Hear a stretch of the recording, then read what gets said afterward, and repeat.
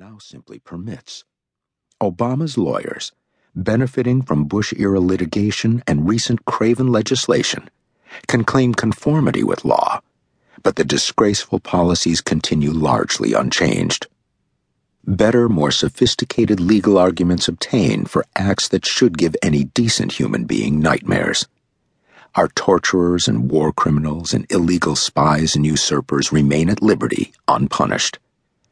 The wars of choice continue and threaten to spread, while some 100,000 soldiers and at least that many private contractors attempt, as Obama so delicately put it, to finish the job in Afghanistan's graveyard of empires, and our flying robots bomb villagers in the mountains of Waziristan. This, we are told, is progress. Admirers of the president embrace actions they once denounced as criminal, or rationalize and evade such issues, or attempt to explain away what cannot be excused. That Obama is in most respects better than George W. Bush, John McCain, Sarah Palin, or Joseph Stalin is beyond dispute, and completely beside the point. Obama is judged not as a man, but as a fable, a tale of moral uplift that redeems the sins of America's shameful past. Even as many supporters begin to show their inevitable displeasure with his policies or his job performance, and his poll numbers decline, to his liberal supporters the character and motivations of the president remain above question. He is a good man. I trust him to do the right thing.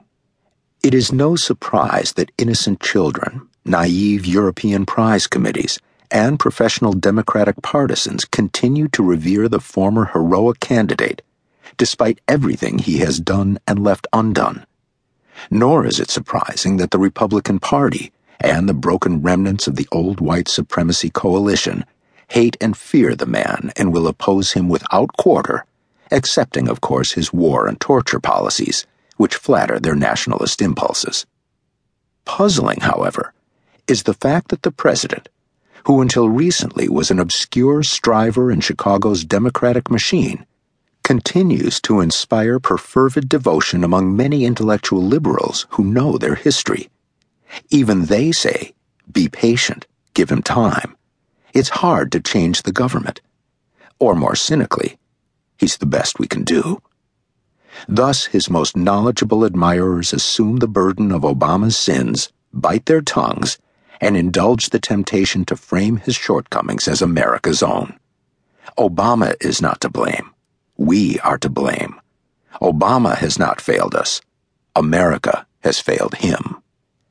If there is a sense in which we, the people, have failed, it is not that we have neglected to live up to Obama's ideals, his great and historic hopes to bring change to Washington. If we have failed, it is because we have abdicated our sovereign duties in the naive hope that a Redeemer would come to deliver us from politics and thus from history. Americans dislike politics. We take every opportunity to denounce politicians and government bureaucrats, even as we pay elaborate homage to the transcendent virtue of the American system of government. One reason for this political schizophrenia is no doubt the substantial gap between the mundane realities of our hopelessly corrupt political system and our ideological image of it.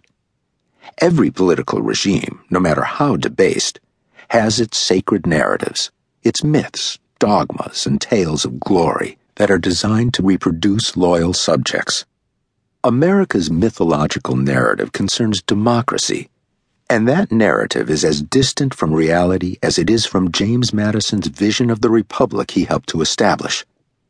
Our scriptures are the Declaration of Independence, the Constitution, and a loose canon of essays and letters by the Founding Fathers, our national saints, who are treated by the faithful as if they acted and spoke with one mind. As with the Bible and the New Testament, of course, most Americans revere our sacred texts without bothering to study them or to achieve basic competence in their interpretation. According to the conventional theory that appears in our civics textbooks, modern democracy is a political system under which the people decide how they wish to be governed by electing representatives who carry out their will. The ultimate source of authority in the democratic system is thus the sovereign voter.